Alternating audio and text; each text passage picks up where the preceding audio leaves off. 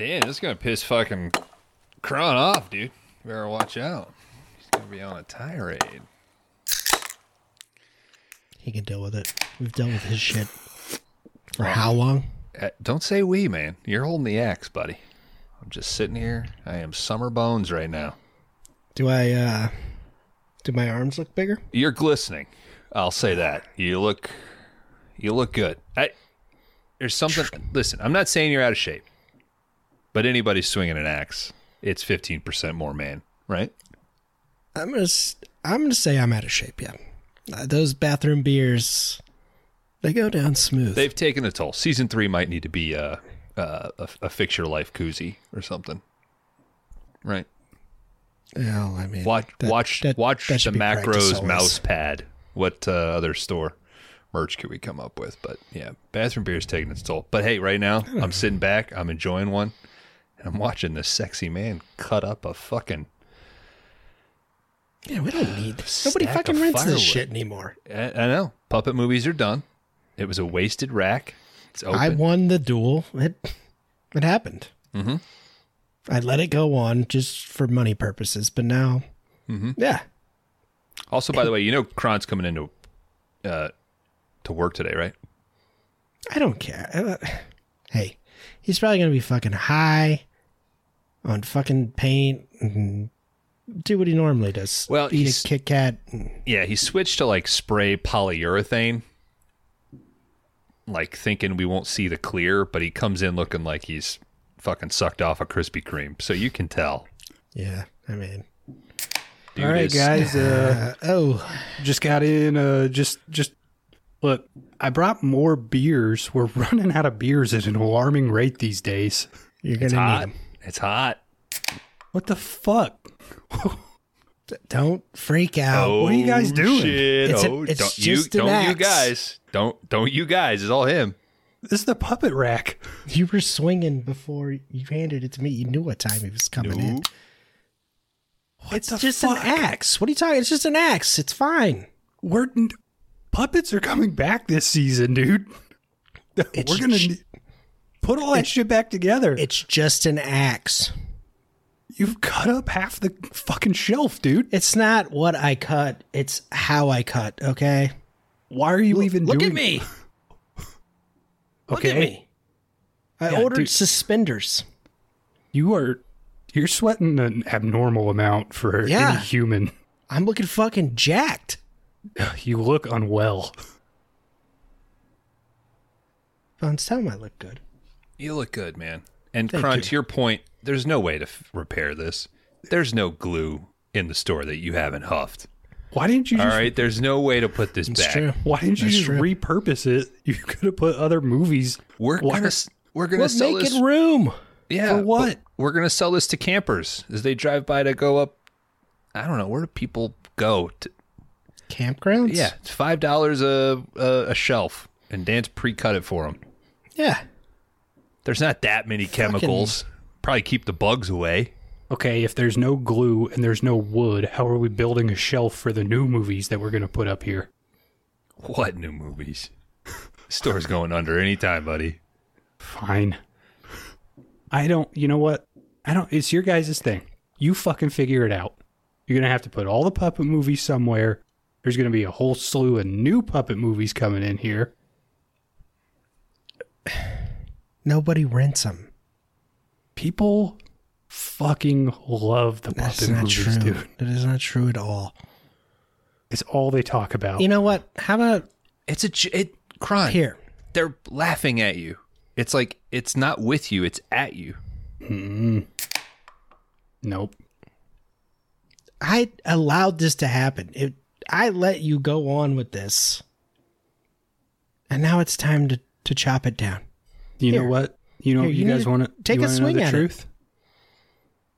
A puppet spoke to me the other day. Jesus Christ. How fucking high are you right now? Enough. You can barely move your mouth. Your mustache is glued to your face. To your fucking flavor saver. Mm-hmm.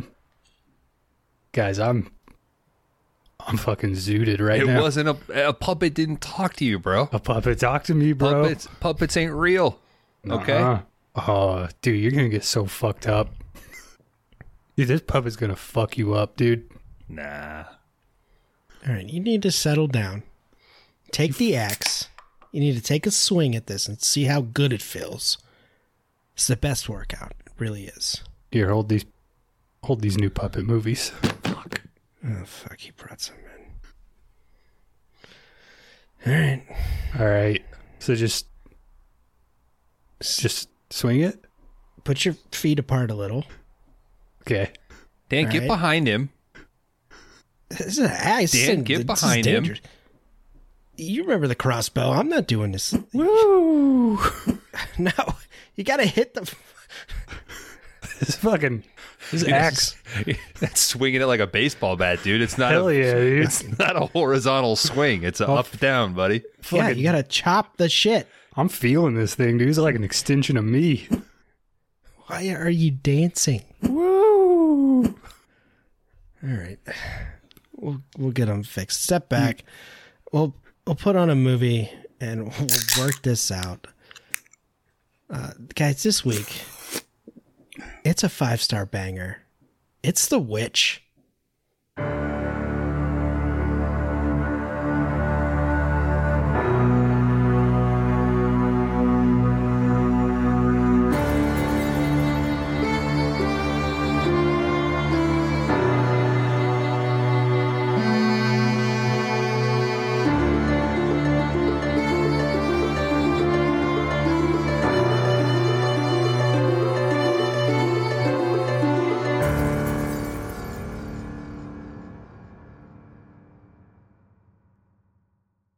Welcome back, folks, to 5-Day Rentals.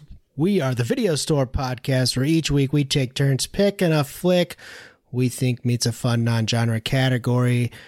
But once again, fuck all that shit. It's a 5-star banger this week with The Witch from 2015. I'm Laundry Dan. I'll be taking you through this 5-star banger of a movie. I can't do it alone, though. I have my other two with me, my twins, Cron Howard and Bones. How are we, gentlemen? Living deliciously, buddy. I'm glad you corrected that. I said deliciously in the text. I said I wasn't sure. But then you said you weren't sure. Delightfully, I think, was the next thing you said. It was decadently. Okay. Oh, like that would be such a crazy word to hear in this movie. I think delightful would have been funny, but yeah, I'm glad. At least you watched it this week. That proves it. Delightful's too airy and light. Delicious has like a sexual kind of slop to it, you know? I mean, decadent is kind of like that's like overindulgence. Decadent, I think like a chocolate with like a gold foil, right? You know, that's decadent. It's got like the coffee in it. Delicious is... The devil could tempt me so hard with that's all it's gonna take. Foil wrapped some square fucking dark. Rolos. Oh, dude. He just comes out with a fucking Carmella. She's like, I'll sign, hell yeah. A spoiler alert for those are Rich. Let's go ahead and put that in the category of like a wife snack for me. Carmella's? Just anything in like any fancy chocolate in a foil. I guarantee you we go into my kitchen that there's some that I don't know what the fuck they are. They got cherry and jam and nuts and shit in it. If it ain't got peanut butter in it, I don't give a fuck. So that's... Your guys' wife have like a snack drawer that you just don't fuck with? That's like healthy snacks or fancy stuff? No, I mean, we had blizzards for dinner tonight. That was... Wow, that was your whole dinner? Yeah, DQ blizzards. Did they turn it upside down for you? Oh, yeah, she did. While the other two guys in the back were one was saying, "You got to beat that meat, bro. You got to beat that meat," and they were high-fiving each other. Sounds like the that's meat a was true beaten. story. Okay. Did you get a pup cup? Were there Was the dog were with there you? pants around their ankles? Do they do pup cups at DQ? I don't know. I've only ever gotten a pup cup at Sonic. Oh, so they do them at Sonic's? I thought they only did them at Starbucks. I think it really depends on the place. You just ask them. You don't even need to have a dog. Just say, "Can I have a pup cup?" I just feel I do it all the time, stupid. dude. Yep. What, saying pup cup? Yeah. I don't know. It's pretty fun. Oh, I'm Bones, by the way. They know who you are. But this is a 5-star Who the banger. I fuck? guess we'll get more listeners with these because they're popular, good movies, I guess. Mm-hmm. Mega blockbuster The Witch. We'll get into numbers. The Witch. I know I sent 2 copies to each of you. Spent my own hard-earned cash to do that. And I watched it immediately upon its arrival. Ladies and gentlemen, it's one of the few physical medias that Bones owns. Mm-hmm. Did it look cool? Did it look weird when you put it up next to all the National Lampoon's Presents? It added some nice contrast. Mm-hmm. With the white with wacky yellow font for Well, you put it next what's to the American National Psycho Lampoon's? and Batman Begins, right? Blackballed or something. It's probably in the shoebox that has all of my Batman movies in it. There's like a shoebox. I think it's literally split by like dark covers and lighter covers. And you want to guess who sorted them that way? It wasn't me. I would have put them alphabetical, but they're sorted that way in a shoebox in another box inside of a TV cabinet that nobody sees, but they're still color coordinated. It doesn't matter. We're all I have married. this Blu-ray, and it's an excellent Blu-ray. I think This even is- if you did sort alphabetically, it might go American Psycho, Batman Begins, The Witch. Oh, based on how few I have? Yeah. There's a Drive in there. There's a Repo Man. There's a Children of Men. There's a handful. You have like Repo, like the Repo Men, or are we talking about the? Not the Jude Law, Forrest Whitaker. Okay. I have Right. the actual Repo Man. I may have actually bought it from Blockbuster the same time that I bought Drive.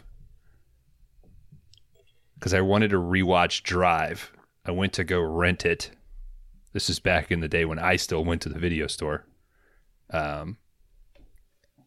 And it was like a Buster Sales thing where they were like, hey, we actually have this in the fucking trash pre-owned bin. So I bought it, and when I picked up Drive, Repo Man was underneath it, and I bought it. Is it the Criterion? I think I Repo may have Man? actually sent that to a listener. No, that's got to be like regular DVD. It was regular DVD. Yeah. Let's go get some shrimp. You know, that's right. I don't have a lot of Blu-rays. I don't own a lot of stuff. You want to know who else doesn't own a lot of stuff? Who? Fucking farmers in the 1630s. We're not talking about any of those. Okay. He had to sell the family cup, Bones. It wasn't a point of pride. Guys, my 5-star banger is The Witchfinder with Vin Diesel. Or no, that was Nicolas Cage. That's Last Wish Hunter. Is the Last Witch Hunter with Vin Diesel? I think so. I know Vin Diesel's in something with The Witch. I think you're thinking of Riddick. Yeah, same guy. Judi Dench plays like some sort of witch lady in the Riddick movie, so you're not too far off. Witches, man, they're fucking weird, huh? They're everywhere.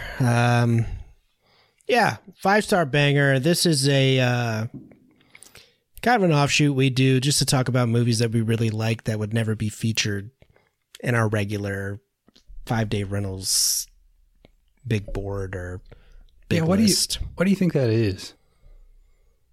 Because it'd be 5 stars. It'd be just the top ones. Oh yeah, because we've all disallowed them permanently. Season 1 controversy that Kron's talking about refers to We don't need to relive this fucking saga. Big Trouble. Nobody gives China. a shit. Yeah. Yeah. But it Go does back mean and that, listen to Dan, it. you and I get one. We get a free one. And don't play if the fans voted. If the fans vote for it, you can get one. I don't have any fans. Who listens to this? But yes, that is a 5-star banger. We like to fill them in when we're, in between categories and such. We just finished up Cat and Mouse. All those episodes are finally out. Go check them out. And I think we got some Thunder in Paradise. Should already heard that before this. So last week, by the time you're hearing this, yeah. And then one more to go. Maybe another. No, What are you going to announce the new box set at the end of? I think we announced it at the end of Thunder in Paradise. So there is one coming. There's a little bit of some fucking fun to look forward to. We also got some other stuff planned as well. I think once we get a little closer. That's enough. We're for working business, on shit dude. here. Get into the fucking movie, man. Gentlemen, from The 2015. whole point of this is to get new listeners. We are discussing The Witch tonight from 2015, directed by Mr. Robert Eggers. This is the second of his 3 films that has been featured on the 5-Day Rentals podcast. We did do a 2-day rental of The Lighthouse, or not The Lighthouse, The Northman. So go check that out. But yes, this is his first feature film. What the movie do you think he'll do next? It's like the Dracula boat or something. The Nosferatu. Oh, yeah, he's doing Nosferatu. The Nosferatu. The Nosferatu. Yeah, the Nosferatu. Mm-hmm. It's like the Batman. He's trying to separate it. I think this movie actually fucked that up for him. From when I was doing some reading on it. Because they, of course, this has to do with the great powers of Satan and witchcraft and all of that. And I think some of the countries he was looking at to film in, they were like, we're not letting you in. You're a fucking Satanist. And he's like, no, I'm not. I just made a movie. It's exactly what a Satanist would say, dude. Mm-hmm. I mean, they're fucking wily. Kron, you've been a Satanist for years. What do you say? No, I'm not a Satanist. That's exactly what a Satanist would say. Oh, fuck, dude. He just winked at us, by the way, listener. He just fucking turned into a goat. Oh, that's a Twitch, dude. Oh! Baphomet. He just threw up some symbols that I do not want to repeat. It was a shocker. 2 in the pink, 1 in the stink. You guys down with Satan? I mean, if you were young Tomlinson here, what are your options, really, right? Fucking nada, dude. I mean, your life sucks. Yeah. I mean, everybody's dead. Do you really want to go back to that life? Yeah, I don't. I think he offered too much. I think she would have caved for a fancy chocolate and a gold foil, to be honest. 100%, Kron. 100%. I mean, he offered butter, which I was like, all right, okay. I will tell you, Dan, this is a 5-star banger for you, at least. That's how the rules work on this. Mm-hmm. I would originally put this at a 4. I will tell you right off the bat, this thing jumped for me on this watch. Immensely layered. But I got to tell you, there's a lot of really cool... Every once in a while, I try to avoid any YouTube essays before we watch something or before we talk about something. I don't want to take other people's opinions and rehash them here, or, the whole point of this is to give our opinions. And there was praise. Yeah. I will give credit where credit's due and praise where praise is due. And in this case, definitely a lot of praise. A lot of really good video essays out there about The Witch. And even in this viewing, I was picking up on a lot of layers. I was picking up on a lot of symbolism. I myself was not born in any or raised with any religion. So there's a lot of stuff that's sort of lost on me. I have limited knowledge of Salem witch trials. But the interesting take I want to drop at the beginning here. I never really, to me, the ending was always an ending. And people refer to this ending, it's one thing to say an epilogue, but I saw some reviews where some people say, oh, the epilogue's not needed. You could have ended it when she walks back into the cabin and goes back to sleep. I think the epilogue is 100% necessary. But the interesting, the folktale aspect of it, and specifically with Thomason, the element that she's acknowledging there's nothing she could do, because it's not like she could walk back into the plantation. What the fuck is everybody going to say? Like, you murdered your entire family. Like you did. Oh, spoilers, by the way, for The Witch, if you haven't seen it.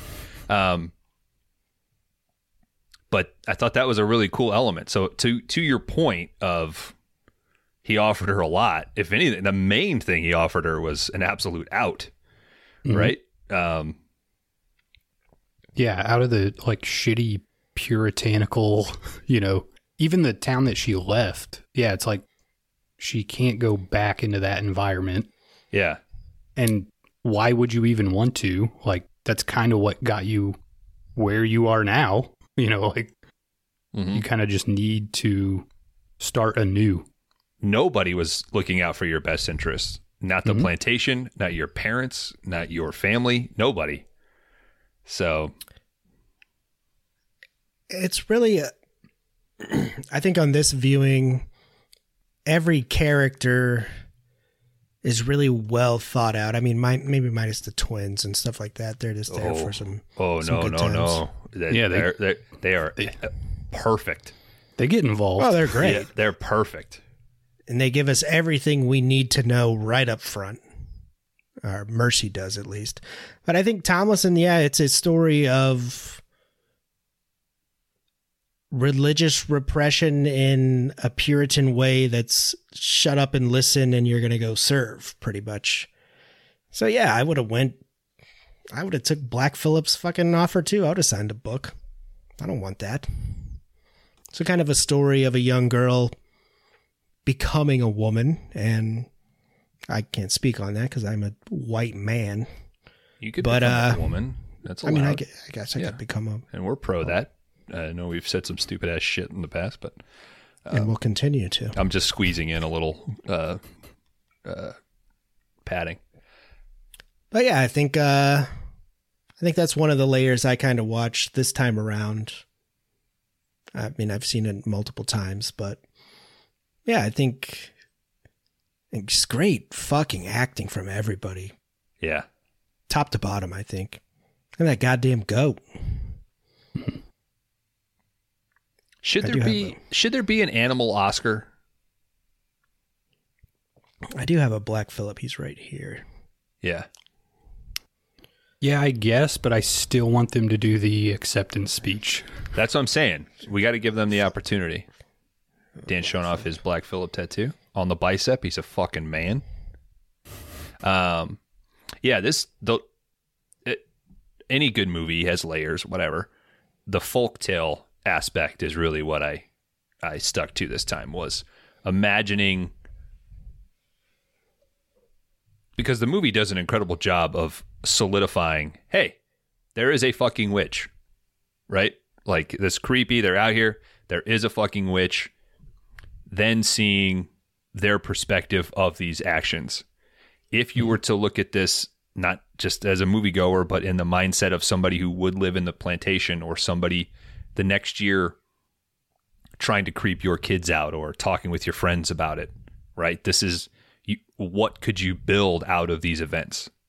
Did somebody come across their encampment and go, this dude's fucking dead in a pile of wood and the mom's throat is cut, and what happened here? So people building on that, and there's a grave for the son, but where's the baby? Where's the twins? Where's the girl? And making up this story of, oh, the girl must have went fucking crazy, right?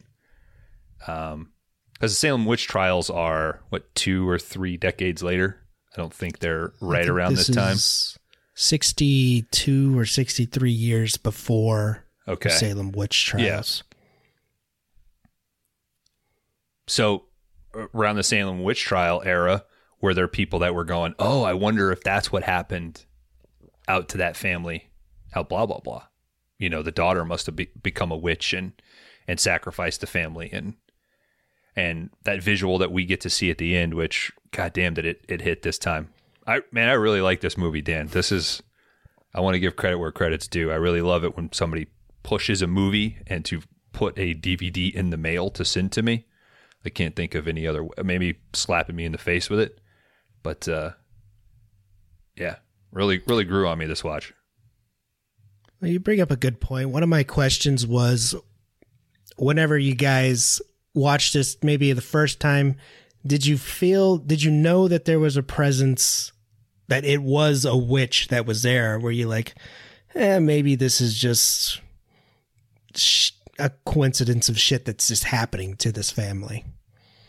Or did you always feel the presence of, all right, a witch is already ingrained into this story and we're going to see some shit?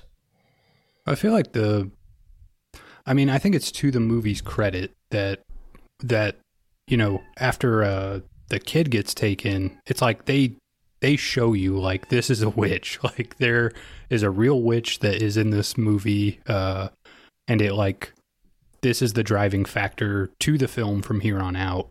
Because I feel like now you would get, you know, people trying to do, like, slow burn horror, and it would be like, oh, maybe there's a witch, maybe there isn't. Like, maybe the witch is, like, the power in all of us. Like, it would be some kind of, you know, bullshit, like, ambiguous kind of thing. Whereas this movie, I mean, I guess to a certain, you know, like, I don't even know if that much happens, like, really crazy stuff before they show you, like, no, this, like, there's a witch in the movie. Like, it's a real thing. I think it's a brilliant move on his part. I do too. Absolutely. Like, it makes the movie so much better to fill you in that early on and then let you, because you still got, like, what, another hour at that point of everything that happens. I think it's an excellent move because it puts you in more of, like, a horror mindset for what unfolds from there.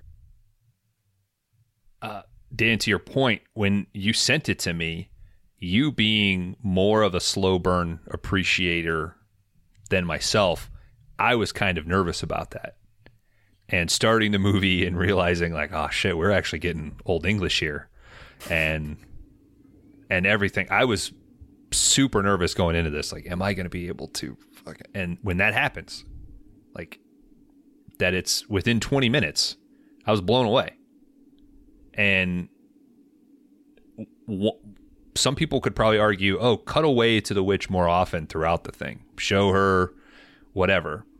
But as you come to find out, it's less about the witch and more about the four-legged thing to an extent that is there the whole time, or what form is that taking. But it's so meticulously plotted out to hold your attention throughout. So there is a little bit of a slow burn that ramps up to that ending, which is great. But to your point, Kron, that to put that right there in that story, basically first act, was awesome. A movie now would not do that. They wouldn't show that. Yeah. And they would say, oh, it's the ambiguity, and maybe show you that epilogue.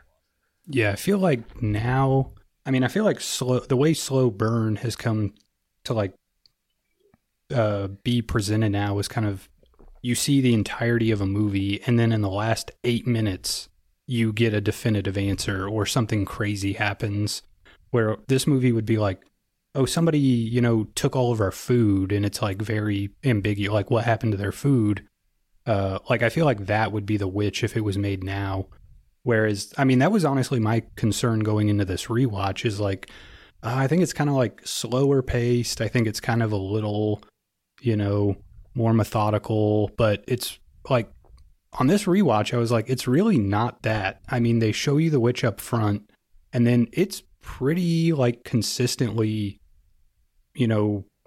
horror imagery, or at least, scenes of like, I don't know, just like bad shit happening to this family. Like, it's not slow burn in the sense of you got to watch the entire thing and then we're going to kill somebody. It's more, just like deliberately paced, I guess, is the way I would describe this film. Go ahead. I was going to say, it's just a great tension. I think that's, it just holds that tension so tight. But yeah, like Crown was saying, there's not much that's going on. You don't get a jump scare, really. I'm maybe when she's milking the goat, I guess, at the end with the blood or whatever. But yeah, it's just that he holds that tension so good. And I know go ahead, Bones. What are you going to say? Tension is an excellent way to put it. I was going to say a lot of stuff now. I just watched Hereditary for the first time in the last few weeks.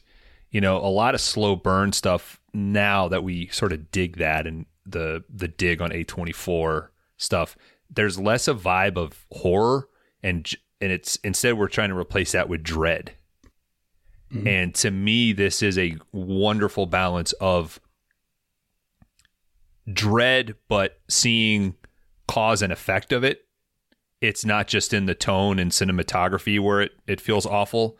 There's enough happening to make you solidify that. Where in Hereditary, there's just fucking like the cinematography and score and you just feel tense as soon as you go in the house. There isn't tension when they're around, like just in the vibe of this. It's the atmosphere of the pressures coming into them. So I think tension is the better word. You do eventually start to feel dread for them, but you are seeing the cause and effect of why you feel that. And a lot of times, to your point, Kron, you're going through 90 minutes of a movie just feeling shitty, and then they try to cap something off in the last act. And I don't care for that.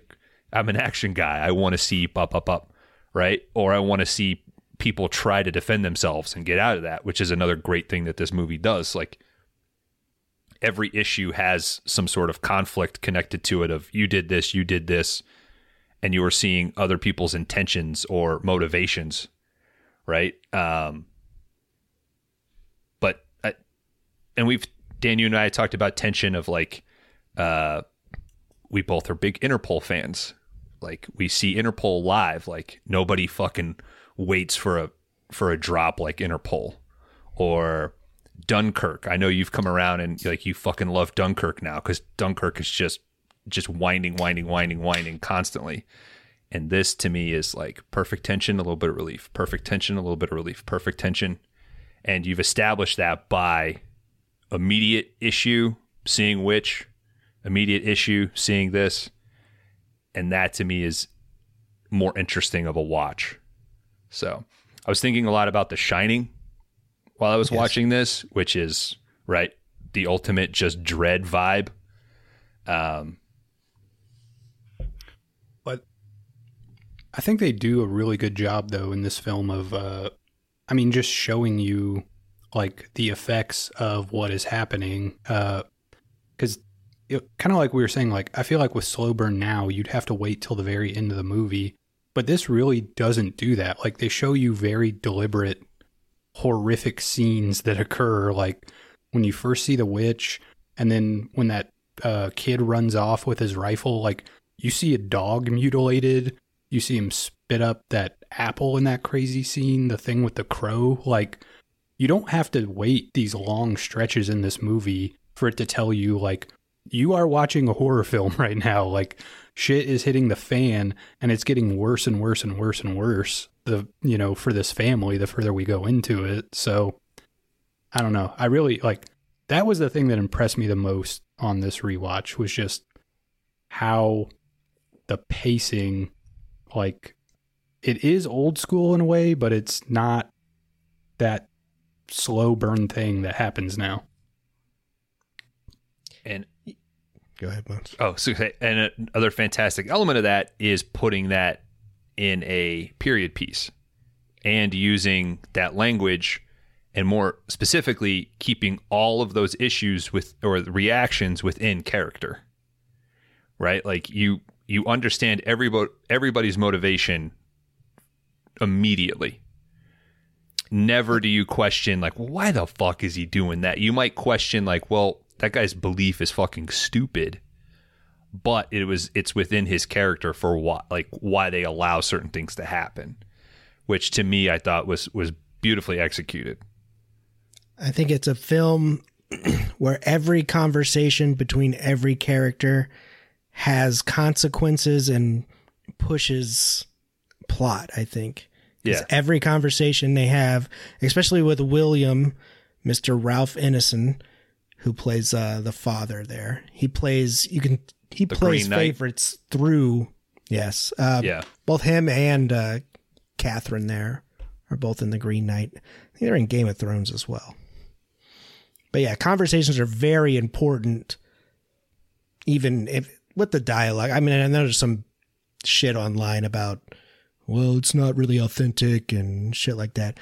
But I'll go back to Kron. You do bring up a good point of, you say horror movie. I know when this came out, a lot of people were like, this isn't even fucking horror. Like, I was like, what are you talking about? How? Yeah.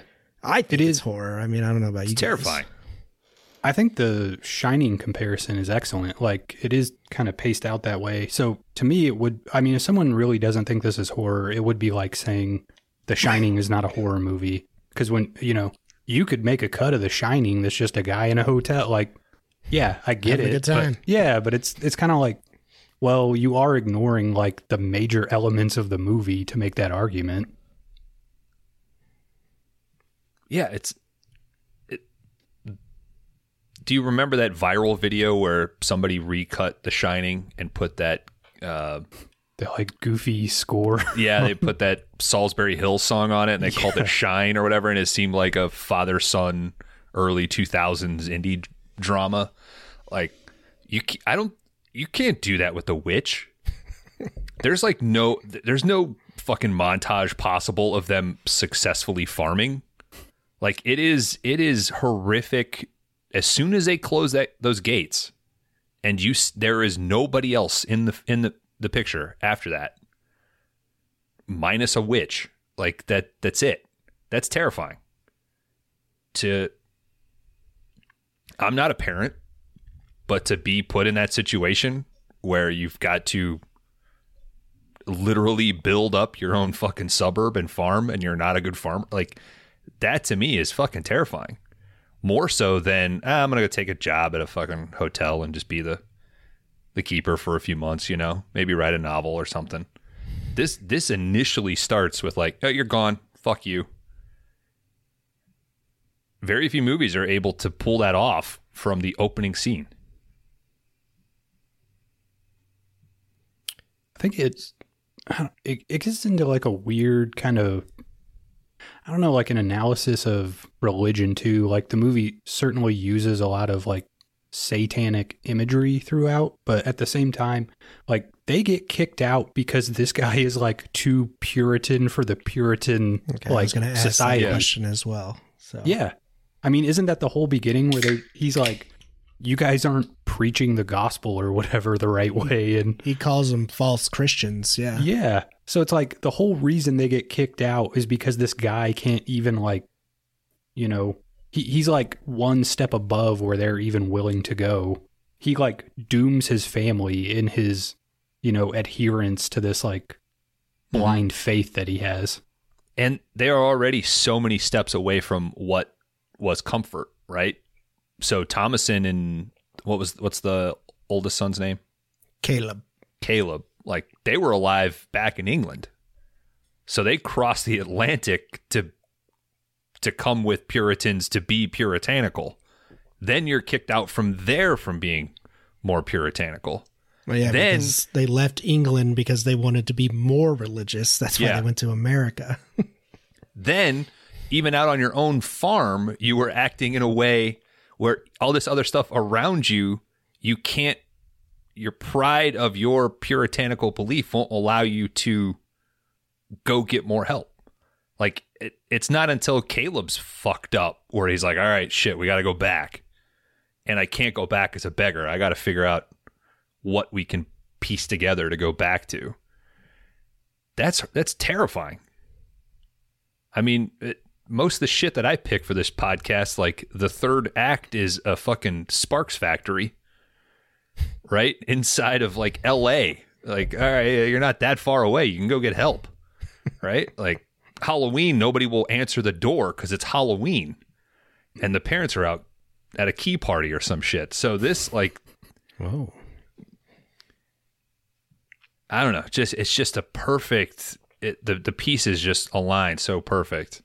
I think in this, I really came around to this on this watch, and I'm excited to watch it again later and see what other layer I could see, or would uncover itself. Because even this time, I was trying to think, all right, do the deaths have connections to their character, right? So the father, when he gets nervous, the only thing he can do well is cut wood. And we see it. The guy's a fucking beast. Like one swing and they are not without firewood. And he is the one thing that he can sort of provide. And how is he killed? Right? He's fucking gored and then covered in firewood. All right, okay, I can see that. Caleb is killed because of his lust, right? He's drawn out there the fucking siren witchy call, so, and that was stuff that was just lost on me the first time I watched it because I was just locked. I was like, this is fucking, what the shit, Dan? This is stuff you're watching. So. What's the lie about the apple too, which Edgar's ties everything so well in a nice little present for you. It's all there at the end. Yeah, and that's even a thing that my dumbass sort of knows is like, okay, I know what the apple, right? Like the temptation of this and using that as a lie to cover this in this temptation, using that as the one thing that the mom might believe. And then tying that back to when then the mom basically admits like, I fucking hate this. Like, we fucked up. I wish we were back in fucking England, her thing of like, I was noticing on this watch, like, she admits that she was aware of her blossoming and how it was fucking with Caleb. And it might have actually been fucking with the dad. And she's apt to get her the fuck out of there, go work for another family. So I think there was like, some jealousy with her. And the fact that she's sliced. And in this watch, I also noticed, were they trying to go for, right? Because this is the time where they're still bleeding people when they're sick. They're slicing them up to bleed them. Thomas and Nix are on the eye, kind of in the same place. But yeah, it'd be interesting, like if people are listening to this and note something, like tell me, like, oh, this mirrors that. I'd be interested to know what other people caught on. I think it's interesting too that you kind of touched on it, but it is like, I mean, they get kicked out for being so puritanical, but then they are like, they're not good Puritans either. Like they are lying, they're lustful, like they struggle. Yeah, but it's like they fall into all the same things that honestly just make like people, it's like that stuff is unavoidable, but they also like that dad represents himself as like, no, we're so good, like we will leave, like we'll go out and be on our own because we know how to be like the proper Christians. But yeah, it's like as soon as they get out there, they're stealing, they're lying, they're just doing all that shit anyway, And I mean, he makes them do Bible verses and shit while they're hunting, and even though they're doing something wrong while they're hunting, they're lying. Mm-hmm. So yeah. Well, it's the other thing I caught. He tells them at the dinner table, like, oh, tomorrow we're going to fast to sort of repent for our sin. You're like, well, it's because you ain't got no fucking food, man. Like, you didn't come back with anything. And in a lot of these stories, you know, it's easy to say, all right, it's their hypocrisy that got them killed, and sure, but it's more so, right, about Black Phillip's ability to just fucking adjust something just right and let their own hypocrisy just blow out of proportion. It's not just necessarily like, oh, you were prideful and I killed you in a way against your pride, or you were lustful and I, you know, it's using that against each other, and the way that it does mesh under the guise of trying to be pure. It feels like he's kind of just sitting back, and this is entertainment to him, Black Phillip. Like, all right, let's see where it goes from here. We'll do a little of this. Yeah, we'll let Macy say that I tell him what to do and shit. See how they act. Yeah. Of course, nobody believes him. I mean, at a certain point, he almost believes the twins more so than Thomason. Yeah. I mean... Well, I think they all do eventually. I mean, yeah. Like, at the very end, it turns into, like... I mean, doesn't Thomason wakes up outside, and the mom is like, this is you. Like... Yeah, the twins are gone, the goat is dead, the dad's dead. Like... Yeah, like, they instantly turn on each other at every drop of a hat, basically. Well, I think that goes back to conversations of Tomlinson kind of playing with Macy at the river, saying, yeah, I did all that. That's me. I'm a witch. And you could tell she was just fucking around, but eventually that all got turned and focused on her. And that's 100% what a girl at her age would do, right? To sort of lean into this. Take the command, because it was her job to watch the younger children anyway. So she's just trying to put the line back in, I think. Right. But every girl goes through sort of, I wouldn't call it like an emo phase, but like a counterculture. Yeah, I am dark, right? I mean, if she had eyeliner, she would have put it on. Well, and I mean, also just 62 years later, that is probably why someone got burned at the stake. Like, literally. I mean, oh, yeah. Because they were like, yeah, I'm a witch. I fucking did that. You know, some offhanded comment. And yeah, you're killed. Oh, there was 100% Kron. One of those girls that got burned at the stake was because, like, they thought it would be cool. Right? I mean, sure. All right, cool. Yeah. Put some charcoal. I'm damaged. I'm a witch. And then 3 seconds into that fire. No, fuck.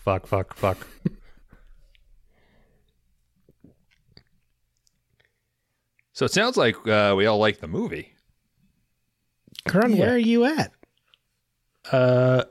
Yeah, I think initially when I first watched this, I was a 4, like Bones. I think I would go up as well on this rewatch. All right. Well, that's good to hear. I mean, Edgar's, I think, knocks it out of the park. I think, according to a 2020 IndieWire piece, he can't stand to watch this. He doesn't feel like he was ready enough to fully encompass everything that he had in his mind to what the film is. He said so it kind of makes him cringe a little bit, which he feels that when he did The Lighthouse, that he really got it like solid there, which I'm like, I don't know, man. Like, I would think say any fucking filmmaker would be like, oh, yeah, that was my first movie. Fuck yeah, dude.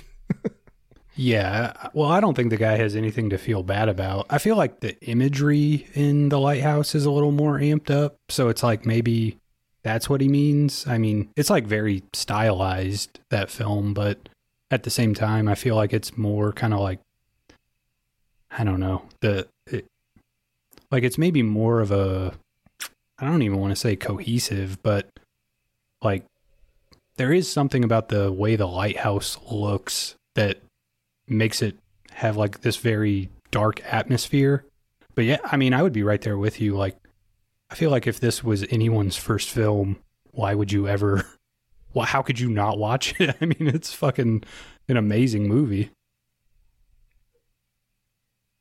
I think I said it in the Northman episode, because I mean, I really enjoyed the Northman, but this is still my favorite of his three. I mean, there's something to that, right? There's the first album by any like really great band, right? Like Pearl Jam 10 to me is still the best Pearl Jam album. There's something to that, right? They were hungry. It's the one that they played the most, right? And then they get a little bit more confident, or they wrote the album, the second album, while they're on tour, and that always kind of informs it, you know. So this probably informed Lighthouse because, like you said, he was able to like, oh, I know what I need to do to make my internal imagery, you know, visual and actually pop. But there's, I think even Danny Boyle in an interview once, he said like 20 years after your first movie, you'll realize that your first movie was your best because you don't really know what you're doing wrong. And you're not just criticizing yourself. Yeah. The excitement to get there. And he even said like at a certain point, every filmmaker kind of goes like, how do I get back to that? And every band sort of does that, right? Like, how do I get back to what I was doing? So while I really, again, liked the Northman, you know, don't be too hard on yourself, dude. I think you fucking nailed it here. I think there's definitely something to that too, because it is like your first album, your first movie, like that is the thing that you kicked around in your head for 5-10 years before you got to realize it, you know. And it's like the album that comes after that, it's like, oh, that's the thing you did 18 months after the first one, you know. It's like that's kind of where you moved like such a small increment of time compared to your first album was 6 years of playing shitty venues and like, you know, getting your name out there. And then, yeah, it's kind of like, I do feel like there's a lot of value in that very first thing, because that's out of any artist career, that's almost what you spend the most time on. Just your thoughts, like how you develop it. It's all in that kind of like first film in a way. I think I find with Eggers as well, multiple watches are needed, I think.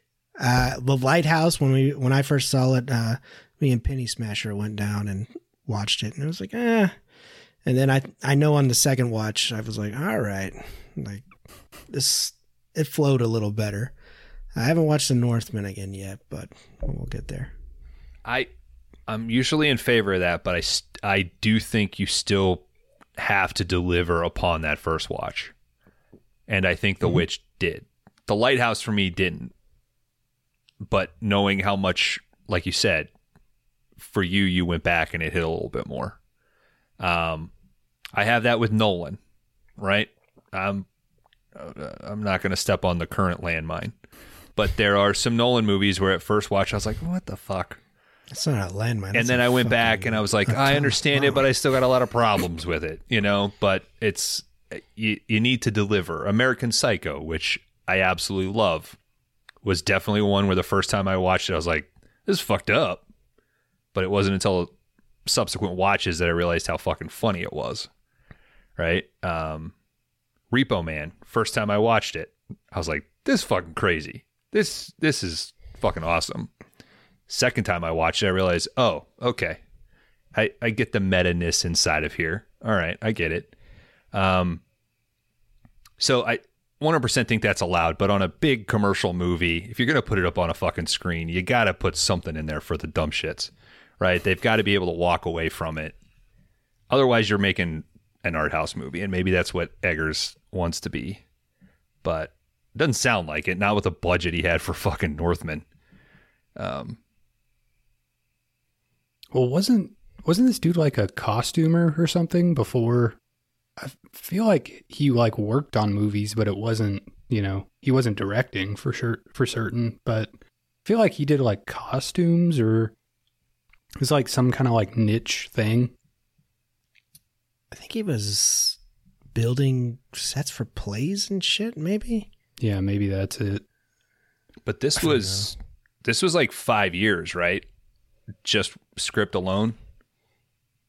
Well, actually, I think one of the ladies he was working with turned it in to somebody without him knowing, because he didn't consider The Witch. He didn't feel it was done yet. And they came back and they were like, we fucking love this. Like, let's do it. And that's how he kind of got started on it. Damn. But as a man that's just super into detail, of course, give me a period piece, you give me details. Like, goddamn, I'm hard as a rock for you. I'll go to the theater to watch it. But you didn't like Oppenheimer. It's weird. Yeah. I'm just fucking with you. Maybe just too big of a budget. I don't know. Yeah, maybe I know. Too big. For Nolan? Unbelievable, dude. I mean, how could you say that? There's some issues with it, man. It's the guy's best movie is Memento, when he kind of had to scrap it out. I mean, he got $4 million for this. And I don't think you see $4 million on the screen. I don't know. I mean, he built everything as it would be in the 1630s. The buildings, he didn't have much, but I don't know. This feels like this. I see 4 million. Introduced us to a wonderful actress that will have a beautiful career, I think. I think when I was watching it this time, I was like, I wish so bad that this would have been shot on film. Like, I think it would just give it like a different kind of vibe and look. It's like just a hair too polished just because of the digital aspect of it. But I feel like film, you would get some kind of like grain and grit in there, and it would feel older, you know? I guess I can see that. To me, I think he nailed the aspect ratio on this one. The cinematographer did say that he wanted to scale that down to like the 1950s. Yeah. Just to get that feel in there. But there's something about when you see that witch on that mortar and pestle, there's something about that, and limited light is super important in this. So the digital to me works perfectly. And of course I'm starting to come around, like fucking Roger Deakins a few years ago in that DP roundtable was like, I wish we'd quit having this argument. Like, if you want me to put a fucking film filter on it, I'll put a fucking film filter on it. Like, I can do everything with digital that I can with film, or, or not vice versa, but like, if you wanted me to look at it like that, I can make it look like that, is basically the argument. So I'm starting to come around. Maybe it's the freaking softness. It's like it's still a raw wound, But I feel like even before the Witch with the Mortar and Pestle, like there's a shot in this movie. It's like right when they leave the like Puritan colony, and so they've like left that, they've traveled for a day, and there's just a simple night shot where it's like it's like fire. It's like the top half of the screen is all dark, and only the bottom like left portion, like you see all of them setting around a fire, and like the entire rest of it is just dark. And to me, that was the shot where it's like, fuck, dude, this guy, like him and his cinematographer, like knew exactly. I mean, it looks like a Renaissance painting or something. You know? It's shot mostly only with natural light when that was available. Jarin Balskchek, I think his name is the cinematographer. Has he stuck with him? He's worked on all three as well. They do have, there's a cinematographer podcast. I can't think of the goddamn name of it. I'll put it in the show notes, but they do have a discussion with these two as well about, I think it was in The Lighthouse came out, but they do talk about both movies. When they are praying over Caleb and they're up in the loft, I think the natural light, that grayness, it feels cold and awful. And he's white as fuck. It's that to me was one of the more immersive scenes. Just by how gross you feel in that.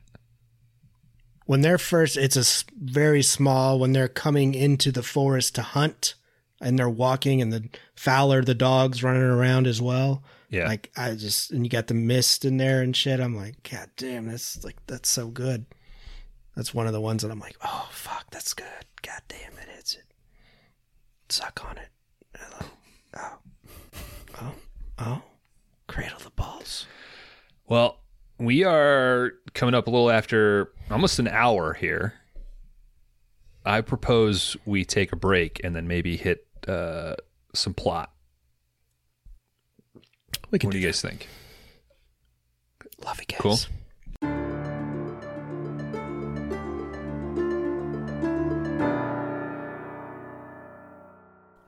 Welcome back, everybody, to our 5-star banger tonight of The Witch from 2015, directed by Robert Eggers. And oh, what a discussion we have had. Feeling like a movie review podcast, are we, gentlemen? Mm-hmm. It's the most professional we've acted on any show. People are going to be weirded out. Mm-hmm. I mean, season 2 changed really, you guys. I don't know. You can't really joke about this shit. It's about Satan. Yeah, we don't. That's a no-go. We're a Christian podcast. I do think it's important every once in a while to remind people that Satan rules. Yeah. We don't know anybody or know anything about movies and have this type of discussion off pod, right?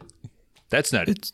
We do the same dick and jizz jokes in our text messages. We don't actually analyze anything and put on a front.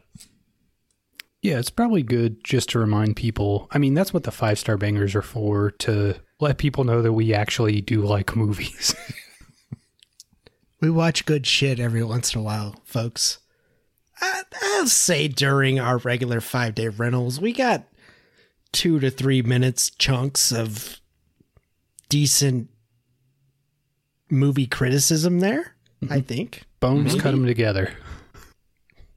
Sometimes. I think Hannibal, we went pretty fucking movie critic on that shit. Yeah, we got some positive feedback about the anti-hero sort of, white guy connective stuff about that. So there's inside that little hole of the dick joke. You can take a long, windy path up to some heart. It shouldn't be windy, bro. It should just be a straight line. Well, what's wrong with your dick? You shouldn't go in that hole. You got to go in, and whether or not whatever valve's open, are you going to the kidneys or are you going to the testes? You should never go in that hole. And don't put anything up it either.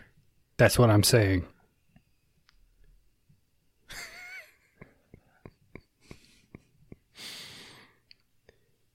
Gentlemen, we start our movie off with William here. And, some of this we've already discussed. So they are a Puritan family. This is taking place in 1630s New England. He dismisses all these people around him as false Christians. And the others claim that he speaks ill of the word of God. So there's obviously a disagreement. We have William. We have Catherine, who is Kate Dickey. Our eldest daughter is Tomlinson, who is Anya Taylor-Joy. Sorry.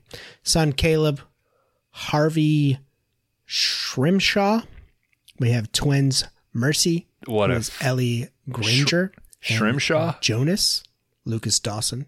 We also have baby Samuel. I don't have his real name. They have been banished from the New England plantation. So they start a small farm in the wilderness. Macy and Jonas frequently play with a large black goat named Black Phillip. One afternoon, Tomlinson is playing with Samuel, Peekaboo, classic game. She covers her face to scare him, but when she looks down, Sam is gone. And this is also another beautiful shot of just one tree or twig that's just moving. Mm-hmm. So you can clearly see, there's a presence here. Like a little wrestling sound, too. It's it's like a very, very simple effect that they did, but does a lot for the movie.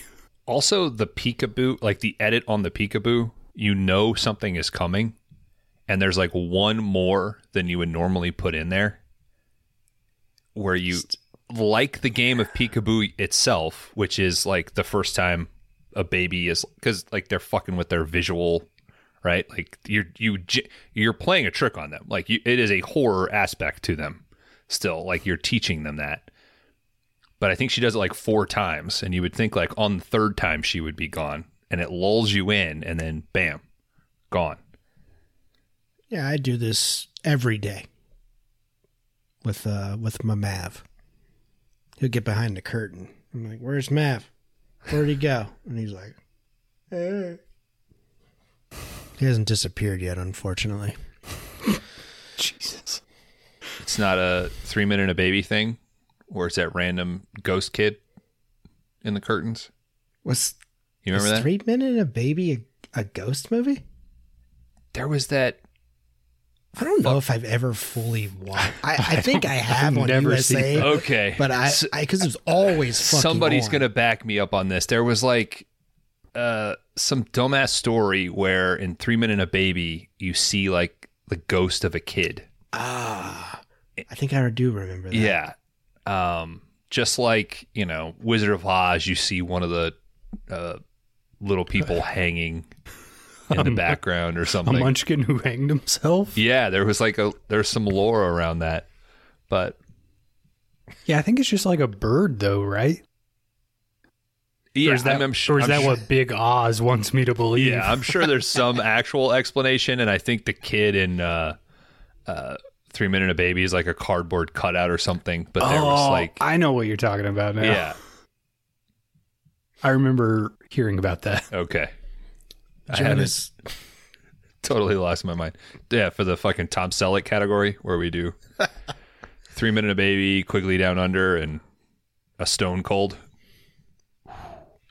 We already did Stone Cold. Oh yeah.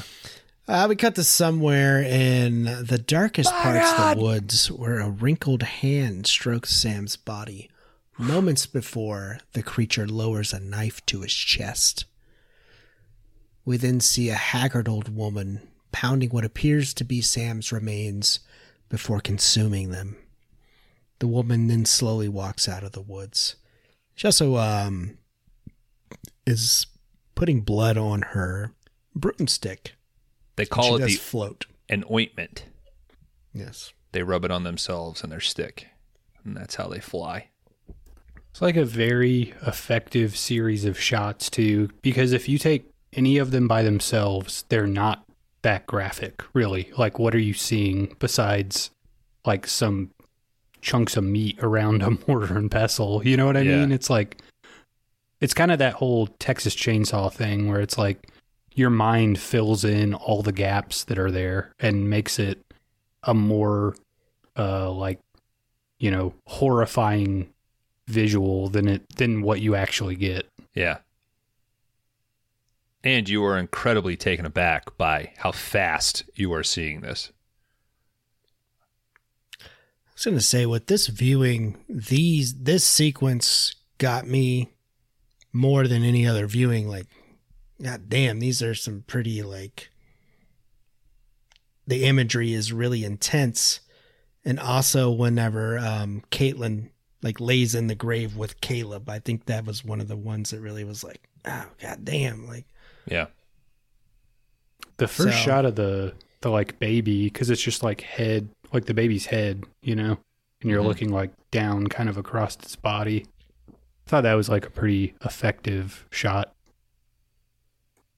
That's one of those where if I'm the parent of that baby actor, I'm like, wait, what the fuck are you doing? Like, what did I sign up for? Yeah, is that Is that knife made of cardboard?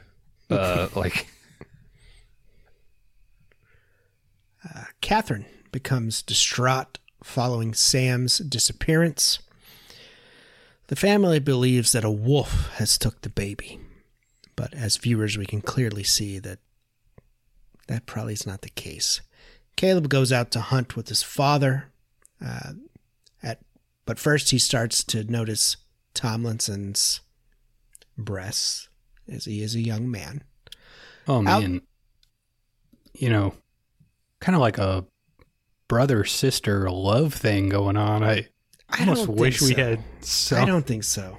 Yeah, but it makes me wish we had someone who knew anything about that subject that could, come onto the pod. You guys were selecting movies specific to get me back so soon. G'day, fellas. I was trying to avoid it. I knew Pete Kidman was going to show up on this episode, dude. Well, I was taking a note out of Nate Hands, and I was going to come in later. I must have listened to past episodes. If you call me in, here he is. Mm-hmm. Pete Kidman. Kidman, the superstar of season 2, apparently. Everybody wants to be you, but nobody does. Poor Caleb. I was lying about that. Poor Caleb, and all right. He's just an absolute tragic figure. So you've seen The Witch. Yeah. Well, that was going to be my question. I've seen 2 scenes of The Witch. I feel like you're in Australia. I mean, it might not show up there until 2029, Who knows what the release schedule is? Got my hand on a bootleg copy. Oh, you got a bootleg copy? Yeah, it was filmed on a Nokia Razor. Oh, shit. How's that quality looking?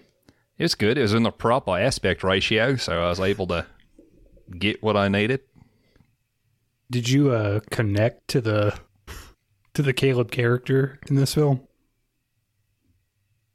It's important for men to see themselves represented on screen, and I think the witch got that right. I think that's a 0.5 on your rating scale.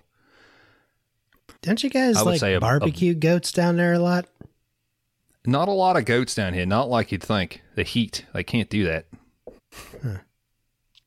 Figured Australia, covered in goats. I feel like Caleb's thing was almost more of a... I mean, there just wasn't anyone else around. You know what I mean? It was kind of like... He's a young man coming into age. Yeah, but I feel like Pete's thing is... There's other people in Australia. I mean... Not in the bush. Well... Now. Pete... Pete, we don't want you to know what she does downstairs. Pete. Now, I'm talking about a different type of bush, mate. Oh, all right. There's other women around where you guys live. I'm not a pro-bush guy. Catch my drift. Because I'm trying to stop the spread of crabs. Mm-hmm. Okay? Don't koalas have syphilis or some shit? Yeah, they fuck. They got all sorts. I think it's gonorrhea. Mm-hmm. Yeah, something like that. Yeah. But there's a direct correlation with the trimming of pubic hair and the decline in crabs. I think we sell boxes to put your pubic hair in. Very nice. You're just saying the more you trim, the less crabs there are. That's right. Okay. That makes sense. Sense. Those pesky buggers can't get in there. They can't grab on. Because that's why they call them crabs, right? They grab on. Pete, how are we feeling about Satan? Well, being down under, right? I am I am bred of criminals. I will admit that. And there's no place for God in the prison system. Okay. I believe it's hypocrisy incarnate. I feel like there are chaplains and things that show up from time to time. And I wonder how many of these people actually continue with their prayers once they get out from serving their nickel. And they get right back out on the street. And they get right back up to the activity that they were doing because they take Christianity as a cop-out.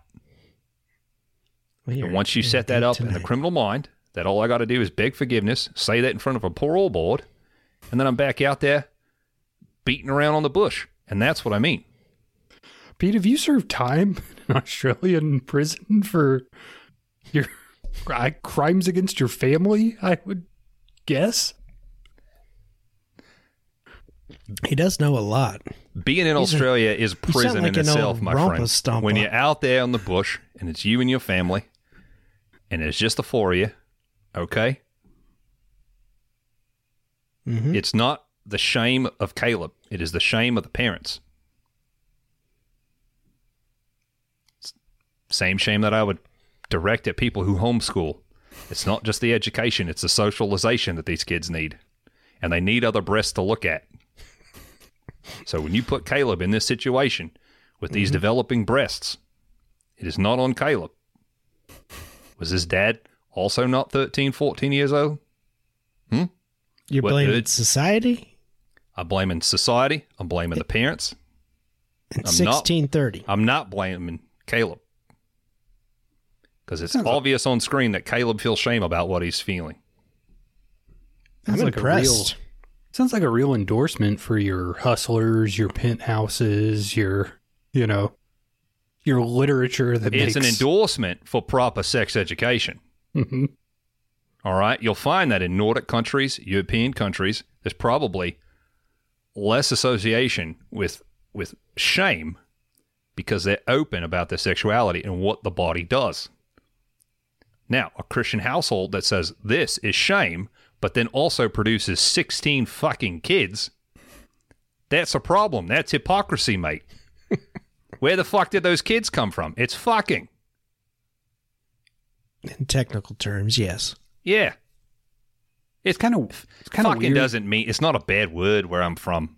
We all say fuck and cunt and all that stuff. Whoa, dude. Get over yourselves. Get over yourselves, you Yankee. Jeez. It's kind of weird. It's like, I agree. Parental advisory on this episode. I agree with some of Pete's points, but I do think Pete personally should feel shame.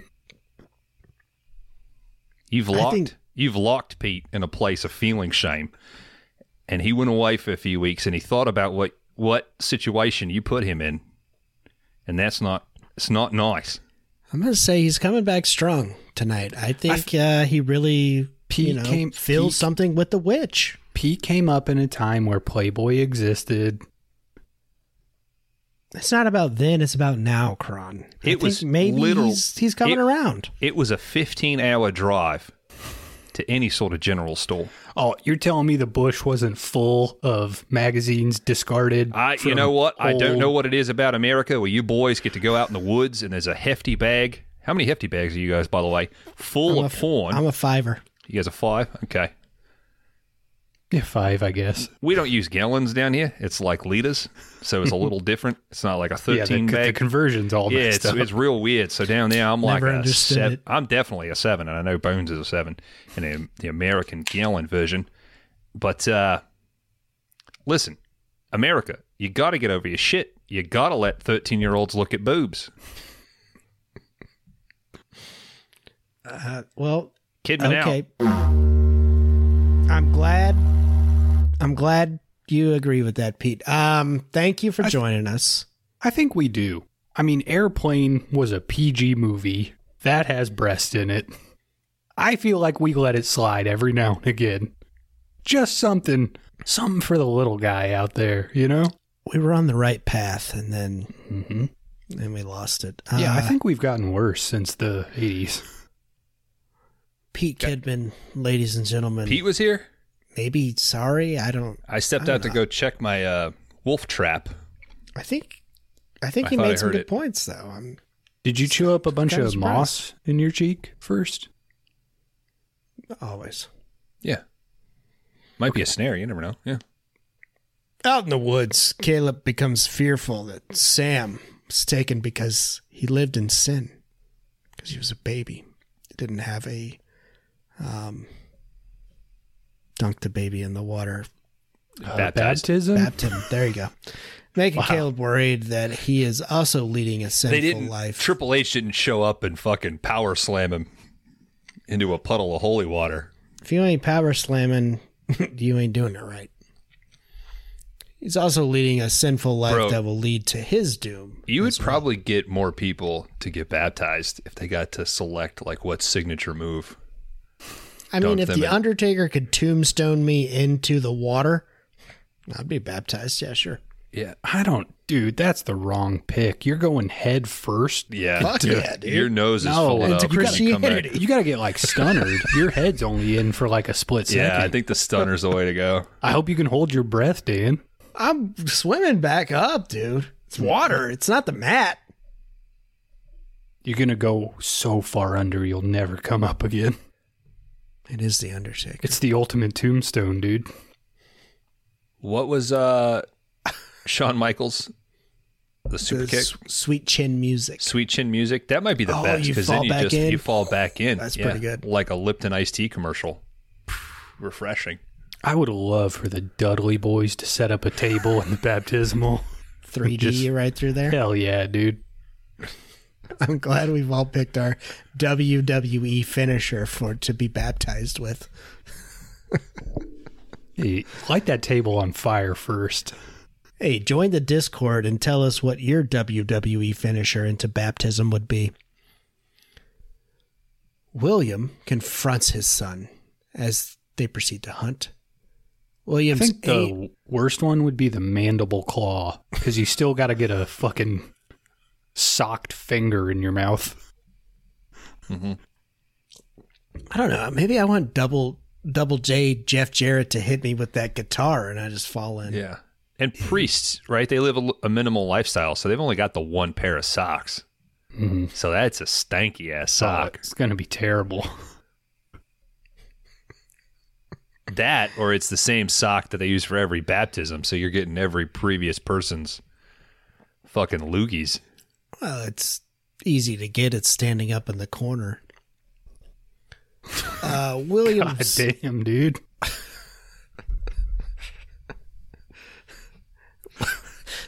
William aims his rifle at this rabbit. I guess it's better than what he could be firing into.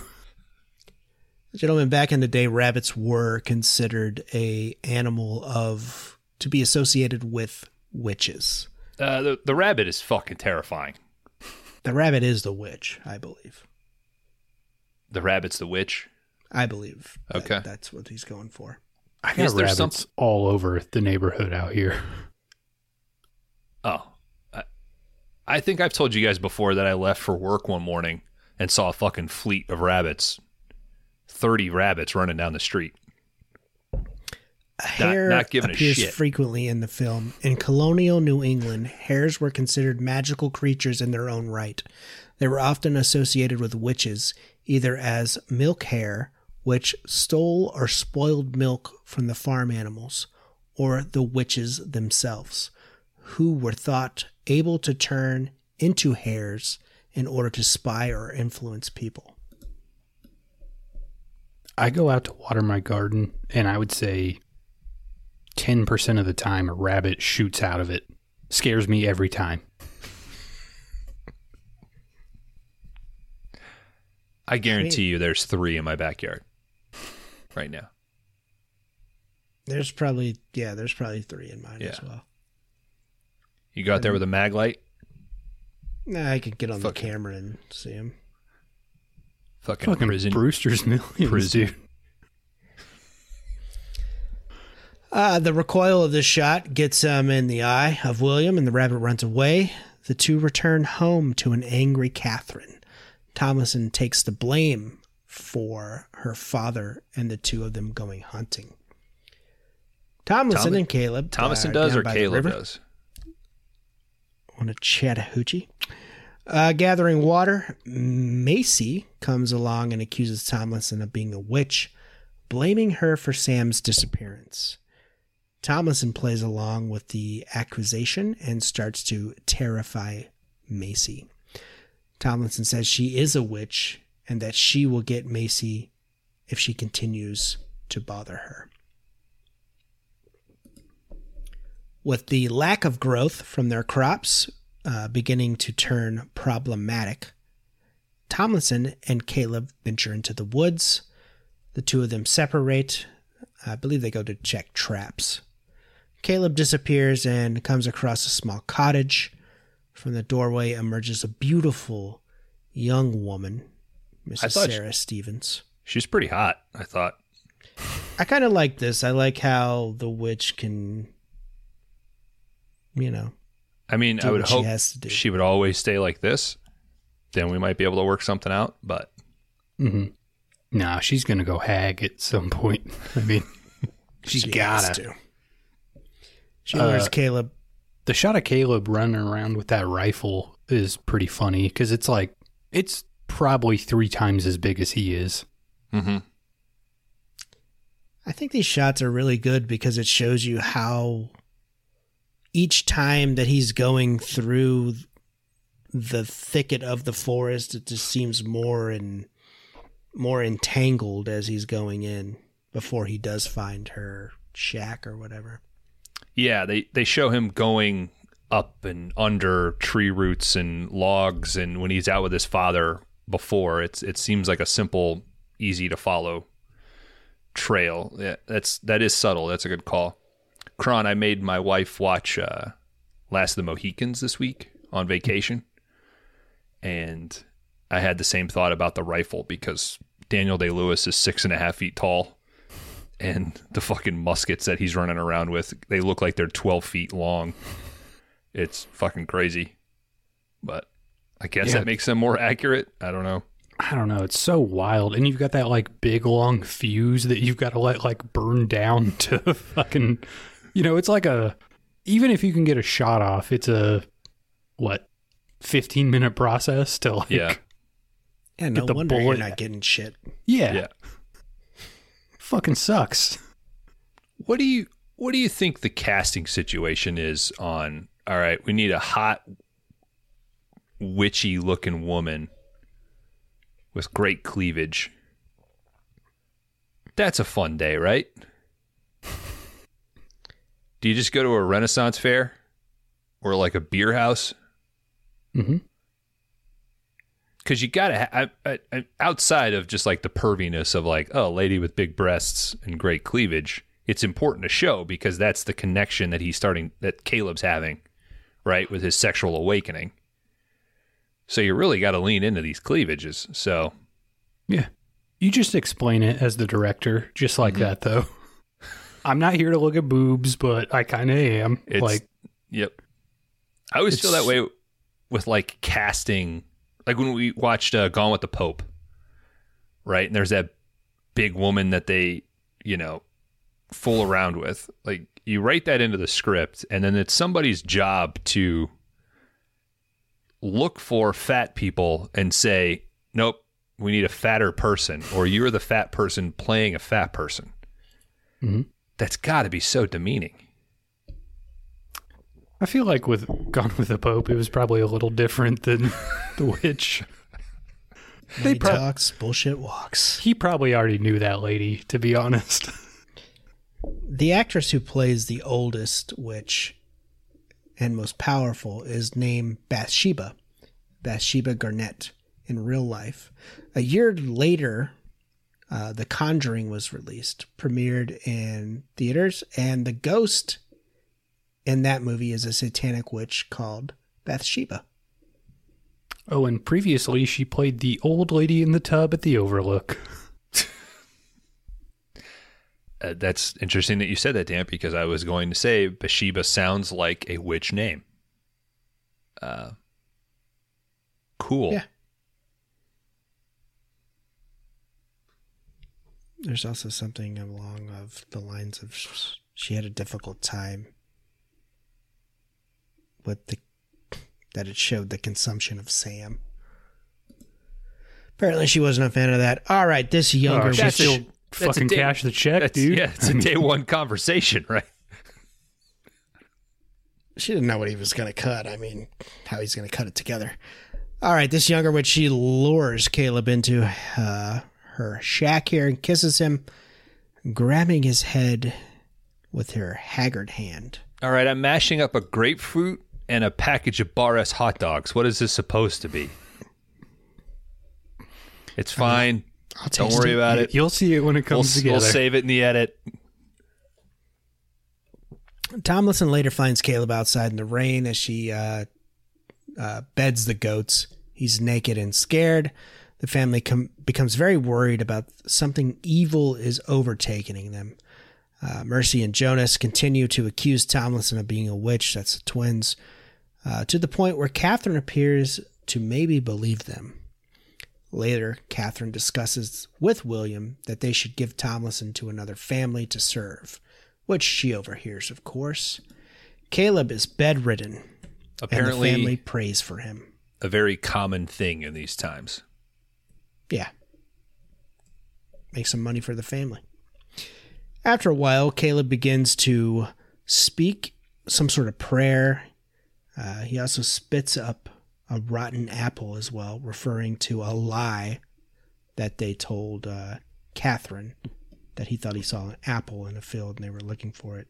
The dad having to use the knife to pry open his jaw is also very terrifying. It's a very intense scene. Yeah. They did lie about them going into the woods. That was one of the lies. While Macy and Jonas are also, they start to wither on the ground as if they were possessed as well. Caleb speaks as though he accepts that he is about to meet God. Could you imagine just giving one of these people a Oreo cookie if, like, the best thing they've ever had is a fucking Granny Smith apple? Their fucking world would explode. Yeah, it wouldn't even have to be a double stuff, just a regular shit-ass Oreo. Could be a thin. An Oreo mini. Yeah. He starts to moan passionately, and before dying, he smiles. This dialogue, I believe, his prayer is one of the most pulled from diaries and previous writings. A lot of the verbiage that this guy uses, because the character of William, one guy in the video, he was connecting how they're based on real people, and in one of the guy who plays, or the guy that they believe William is based upon, a lot of his writings, in that there is a thing about stretch me open and kiss me upon thine lips, or whatever. So all of the shit that he's saying is directly pulled from historical writing. Yeah, Ralph Ineson, who plays William, is also would run child acting classes. And when Robert Eggers was filming this, he was like, I know nothing about child actors. Can you just kind of take over and guide them as we go through this? So a lot of the children acting is Ralph coming in and like telling all these kids how to, like, this is how we want to do this. Of course, with also the Puritan language as well. So he was kind of directing them at that moment, and Eggers kind of just sat back and was like, all right, man, yeah, you do your thing. Can you imagine being 6 years old and your mom signed you up for kid acting camp and a guy with that fucking voice? Oh, that voice.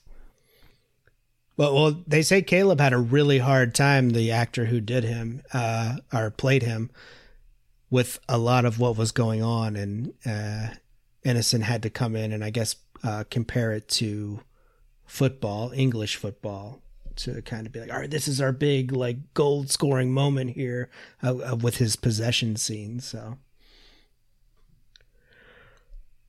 I know you'd rather be at home watching the telly, but I think it'd be tough. I mean, just even doing the old English would be like, I don't know if I could do that. And I speak English, and, you know, it's like, be fucking hard as hell. Yeah. If you look on a lot of the kids' IMDb's and stuff, Caleb has not worked since. Well, fucked him up, like, huh? I wonder if like maybe they're like, oh, fuck this acting stuff. Did he get Shelley Duvall? Tomlinson runs outside to cry in despair. William starts to accuse her of evil doings that led to Caleb's death.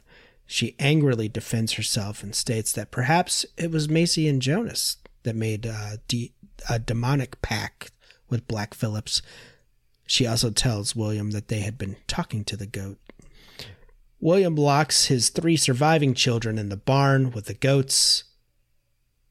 This is one of the scariest parts of the movie, I think, is like when they're just locked in that cabin and you see the old hag again. Yeah, milking the goat. Yeah. Yeah. Yeah. In the barn, the kids see a pale nude figure drinking the blood of one of the goats. The creature, or the witch, I could get out of that barn. turns around and cackles at Macy and Jonas. That's an easy barn to get out of. Causing them to scream. Quick elbow. Oh, you could definitely bust your way out of that. Bones is out of there. They could have all busted their way out of that. Mm-hmm. That barn. Get the goat to kick it, you know? Turn it around, like slap its ass, get it to kick, you know? Mm-hmm. Utilize your surroundings, people. Meanwhile, Catherine appears to find Caleb sitting in a chair, holding Samuel. Which is a great shot. She comes out of the bed, and we see the silver cup in the back. I think it's wonderful. Sam needs to be breastfed because he's hungry, but in reality, it's just a crow pecking at Catherine's bosom. I would say it rivals the child sacrifice in terms of like fucked up visual. I think the payoff is great when William wakes up because we see the blood stain. Yeah. When he's coming out. I think that's great. In the morning, the goats have been slaughtered. Macy and Jonas have vanished. Tomlinson emerges from the barn and sees Black Phillip charge William, impaling him with one of his horns. Williams grabs a hatchet and seems ready to fight, but then he drops it, allowing Black Phillips to charge him once again and knock him into a pile of logs that crushes him. Hey, just very seriously, knowing the size of Black Phillip, do you guys think that you could defeat that goat? I think I could, but I think it'd be a fight. Well, what if he got the drop on you like he does with... I mean, if he like gores you straight, like when you're not even looking... That's the difference though, right? Because what if I get the drop on him? But you make a good point. Yeah. He gets the drop on him and impales him, and he gets him right in the... I mean, he's right in the lung, man. He's punctured, so... Okay, the caveat is he gets you first, and then you have to scramble. Do you think you could still take this goat? I don't think I could. I mean... How much do you think that goat weighs? That's a 170-pound goat. See, I was going to say like 140-ish. They got power though, man. They got that. They got that. I think if he got you first, it would be tough. Like it would be... If he hit me with the shot that he gets William, yeah, I think maybe if I don't get the high ground or have time to fucking Arnold Predator, I don't know. Yeah, he might. Backflip might take me. Yeah, I think if he got the drop on me, yeah. But head on, yeah. Because he's going to want to ram. That's what he's going to want to do. He's going to want to ram. He's going to want to lock up. I'm going to sidestep. I'm going to punch the throat. I mean, grab those fucking horns. That's the thing. Yeah, he's got a disadvantage because if I get a lock on those horns, lead the head, the body will follow, right? He's going right to the ground. I'm snapping his fucking neck. So, yeah. Punching him in his goddamn ribs. Just going at it. Guys, Herb Dean ain't going to fucking stop that fight. I killed a bird yesterday.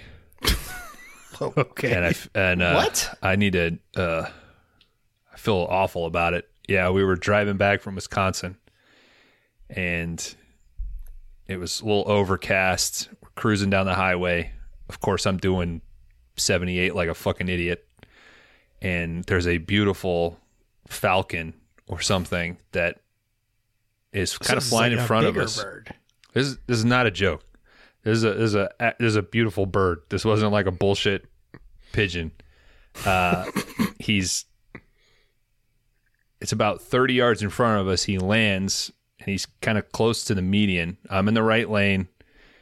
He's in the median on the shoulder, picking at something, and he goes to take off, and Sam's like, oh, and like acknowledges like, oh, it's a pretty bird. And I was like, yeah, cool.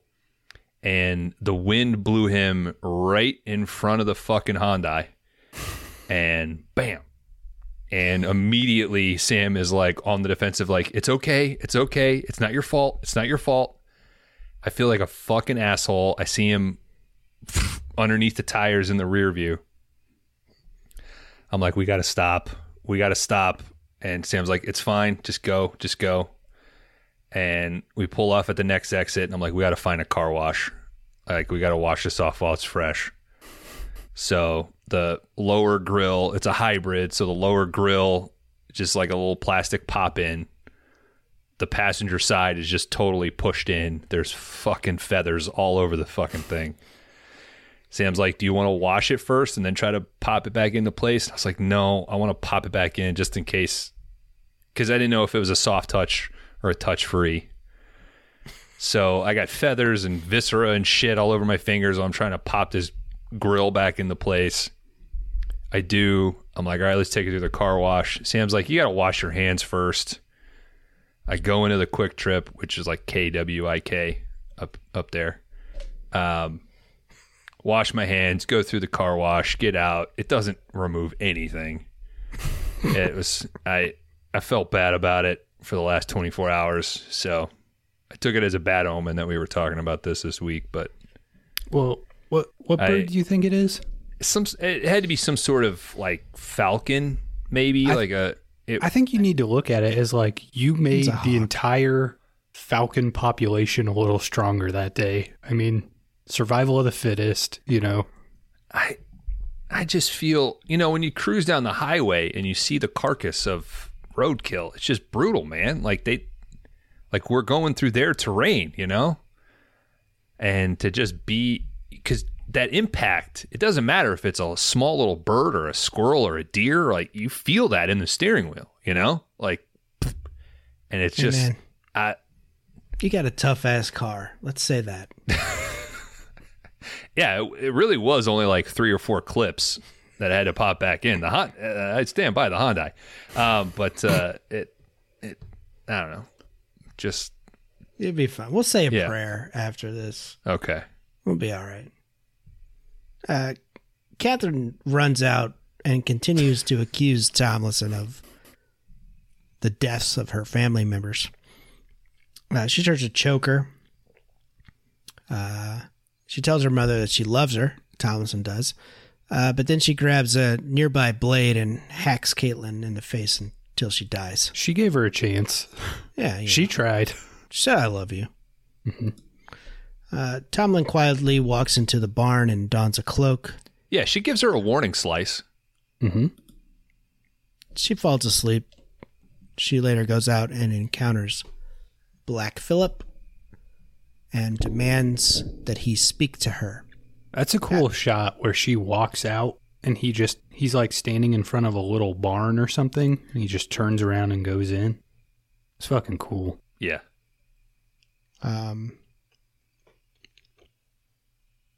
After a brief moment of silence, we hear a quiet voice of Philip. Tomlinson says, Black Phillip, I conjure thee to speak to me. Speak as thou dost speak to Jonas and Macy. Dost thou understand my English tongue? Answer me. What dost thou want? What canst thou give? A little chocolate wrapped up in foil. Mm-hmm. Wouldn't thou like the taste of butter? A pretty dress? Wouldn't thou like to live deliciously? Tomlinson says, yes. I'd like to live deliciously. Would thou like to see the world? What will you from me? Dost thou see the book before thee? Remove thy shift. Tomlinson, I cannot write my name. Black Phillip says, I will guide thy hand. And she signs. Okay, we're gonna stay here for a bit. The transitional shot is amazing. Yes, the footsteps of like his kind of transfer or transformed, and he's kneeling. It's very subtle. It looks so good. The subtleness of Philip behind her is absolutely incredible.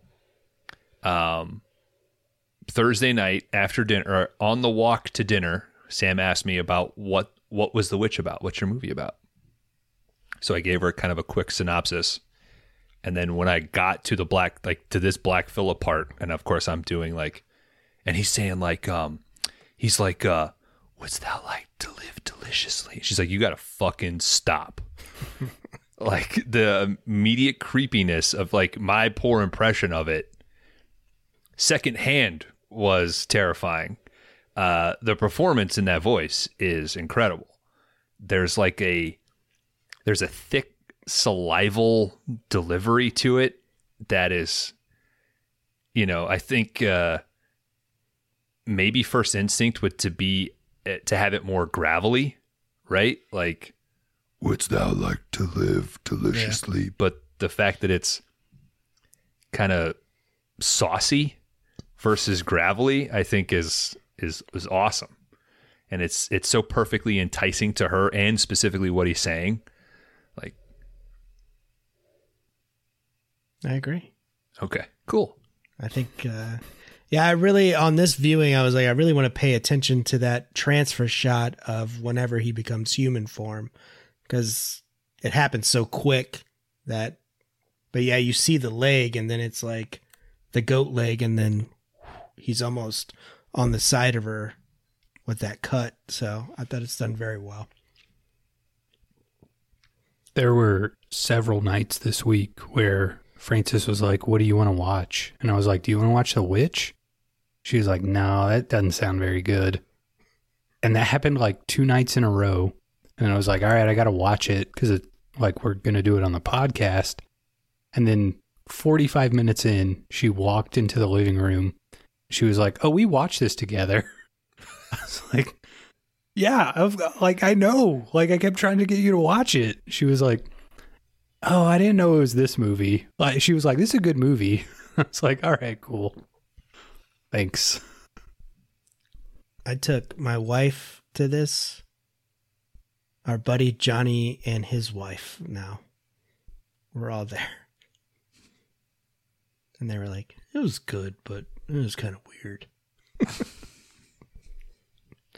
I think a story can be really effective when Sam sees just parts of it, or if after I watch a movie, whether it's for the podcast or not, and I become obsessive about it and I'm watching YouTube reviews or analysis, and so through that secondhand, she gets sort of connected to it. And even if it's a horror movie or a stupid sci-fi movie, like her connection to Dune is crazy. Like, it terrifies the shit out of her, but it's just so effectively made that it sucks her in. And I think that's always a good sign of something. And specifically in The Witch, just giving her a 30-minute rough rundown before dinner, leaving her hanging because she wanted to know like what happened at the end. And as we were walking back to the hotel room, I really can't express how much fun it was to do a poor impression and her just go, you have to stop. Just do it in like your regular voice, please. Like, just get to the end.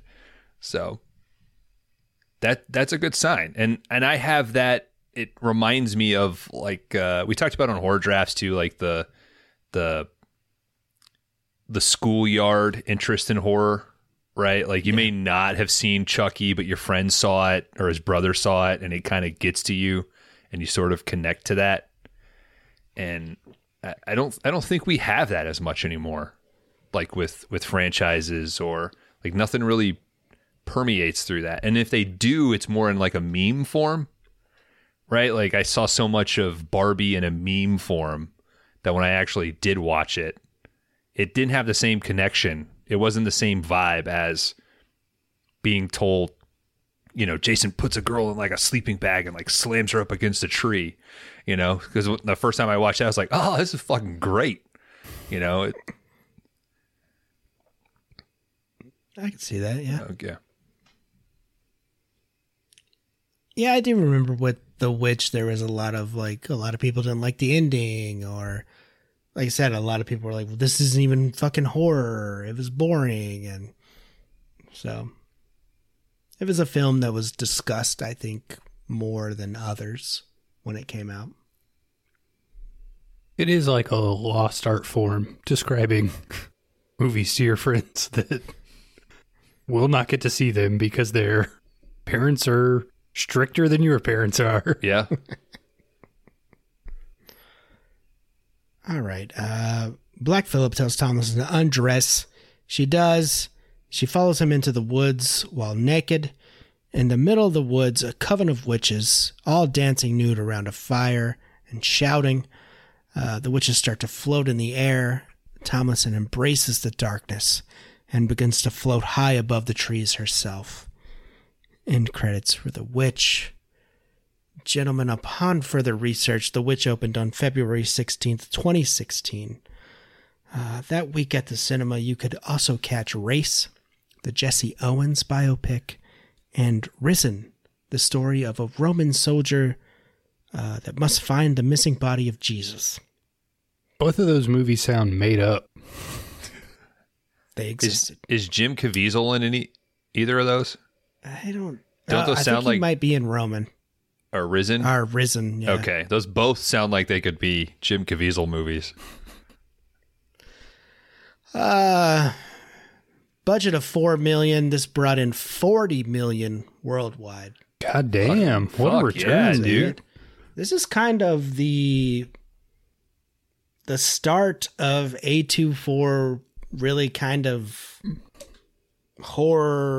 elevated horror movies, and kind of we're going to invest in those. This is, if it wasn't for The Witch, I mean, would we have Hereditary and all that stuff? But this is kind of the start. I think this is their biggest hit at the time. Wasn't this a negative pickup for them? Like the movie was done and they just came in and were like, we'll distribute. I don't think they had anything to do with production from what I read. Yeah, because I think she sent it into some company, some lady that worked with Edgar's. I think the movie was like might have played some festivals, and A24 was like, we'll handle back-end distribution.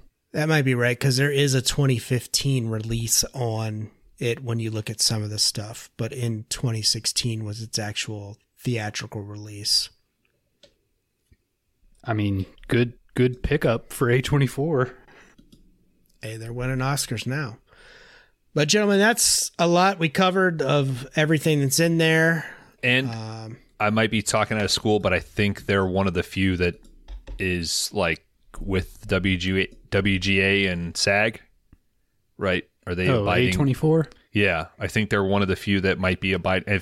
If I'm wrong, somebody please correct me, but I think they're one of the few studios that is, was immediately meeting their demands. So that sounds believable, at least. I mean, they seem like the kind of studio that's just like, here, like, how much money do you need? And then, I mean, I'm sure there's like negotiation there, but yeah, A24 seems pretty down to be like, if you got a vision and we think we can like turn a profit, we'll pick it up. Oh, concerning the production companies that were involved, in the mayhem, the montage of like the production cards at the beginning. One of them was Parts and Labor, and that is a fucking fantastic name for a production company, by the way. So good on you, Parts and Labor, whoever came up with that name. I was quite jealous. But gentlemen, that's a 5-star banger. That is The Witch. 2015, 2016, whichever you prefer. Directed by Mr. Robert Eggers. Sitting at a 3.8 right now on Letterboxd. A little low, I think. Do we have anything else to add before we let our listeners listen to whatever podcast they want to listen to next?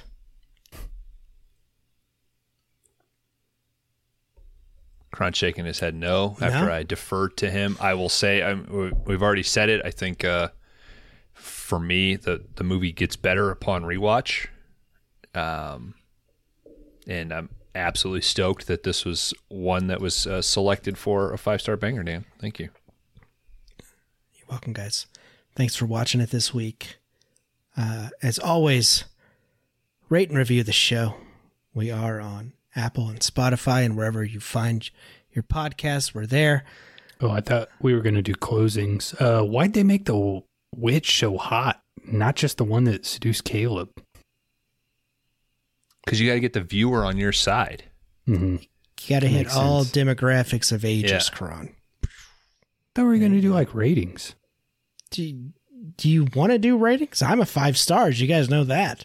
What are you guys? But normally the 5-star person would ask, what would you guys give it? Are you a true 5-star or what? So Kron Howard, Bones. Expose your ratings to me now. Does thou want to expose thy ratings? Dan, I think I would be a 4.5 on The Witch. Not quite a 5-star for me. And it really just comes down to enjoyment and times watched. I think eventually this could be a 5-star movie. But, I mean, we kind of already touched on it. If this is your first film, keep giving this guy fucking piles of money to make movies. I mean, he's fucking talented as hell. It's a compelling movie. It's an effective movie. And I do think this did kind of kick off like we covered, what was it? House of the Devil. I feel like that was kind of a revival for slow burn horror. I feel like this gets lumped in with that category, but I do think this is a more effective horror movie than 99% of everything that gets labeled slow burn horror. Like, this is the one that does it right. This is the one that people should go back and watch if they're interested in that genre to figure out how to do it correctly. So, yeah, 4.5, but this could easily move up with a couple more rewatches.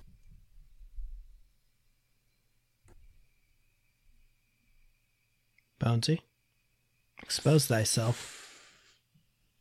I was going into this at a 4.5, trying to find a reason to not give it a 5. And quite honestly, I can't. I don't really have anything to knock against this. This thing, I watched this in a hotel room with the laptop on my chest, burning a fucking hole. And I did not pause. I did not look away. I was sucked in. The first hour of this podcast with us actually sort of being every other podcast and dissecting and reviewing, I went on break with a fucking euphoric glow about myself. I was into this thing. It's a 5-star, man. To echo Kron's point, this is a way to come out the gate. To me, this is a beautiful execution of a vision. It's a beautiful script that through one pass, I gave it a 4. Upon further review, it's a 5, man. It is a horror movie, but it's not a Texas Chainsaw Massacre porn or torture porn horror movie. It makes you think, and you feel tension, you feel dread, and at the end of it, you feel this slight lift in a way where you get some closure, but you have an internal reflection of, would I do this? Would I go along with this coven? Would I accept the deal? I think it's an excellent execution of the portrayal of Satan. And I don't think it's disrespectful in any way to religion, but I may be interpreting that wrong as an atheist myself. But it's just using that simply as a catalyst to tell a human family story. So, 5 stars, dude. Hell yeah. I like your style. Did that sound legit? Yeah. Are we legit now? We'll fuck it all up next week. Kron, what are we doing next week? Next week on the 5 Day Rentals podcast, don't come back for a positive review. We are starting the category, the big three, but really not the three you want. These are the films, one each, from Steven Seagal, JCVD, and Chuck Norris. How dare you almost forget Chuck? I just had to think about it for a second. I've had a few beers. Okay. We will be watching first On Deadly Ground, directed by Steven Seagal, starring Steven Seagal, partially produced by Steven Seagal. For better or for worse, his fingerprints are all over this thing. So yeah, join us next week for that. It's interesting that that's what we're going to watch when, after this movie, we all sort of agree that Robert Eggers should be given as much money as possible. Making $40 million on a $4 million budget when Steven Seagal made $1 billion for Warner Brothers and then immediately burns all good credibility. All credibility the first time he's behind the camera. So, what did he do that was like such a mega hit? Was it just like Under Siege, I guess? Was that like a whole bunch? It was a buildup, man. He just got it. It wasn't a bunch of cash. He had that producer that was behind him, and he just stair stepped, and it was massive. And then Under Siege being a proto Die Hard, which all these action guys were trying to figure out, how do we get you in some sort of Die Hard situation? Under Siege was massive. So at that point, it was like, all right, fuck it. You've made us $1 billion. So do what you want. But and we'll look at the numbers, because I think, Dan, you brought up that On Deadly Ground may have actually made some money, but he just VHS wise, yeah. Yeah. Probably burned every bridge he had getting to that profit. Yeah. So. But it wasn't like he was, he made Under Siege and now he's a diva. He was a diva the entire fucking time. So, but yeah, again, thank you for being the one to pick Steven Seagal. It's going to be fun, I think. Yeah, I think it'll be a fantastic category. It'll be fun. But other than that, guys, rate and review us if you're on Apple or Spotify. Check out the show. Find us on Instagram. Find us on Letterboxd. But if you really want to fuck with us, join that Discord. There is a link on every episode that is released every Wednesday for 5 Day Rentals. We love you all, and there's nothing more to say but crash and burn. Remove thy shift. I could have got out of that barn.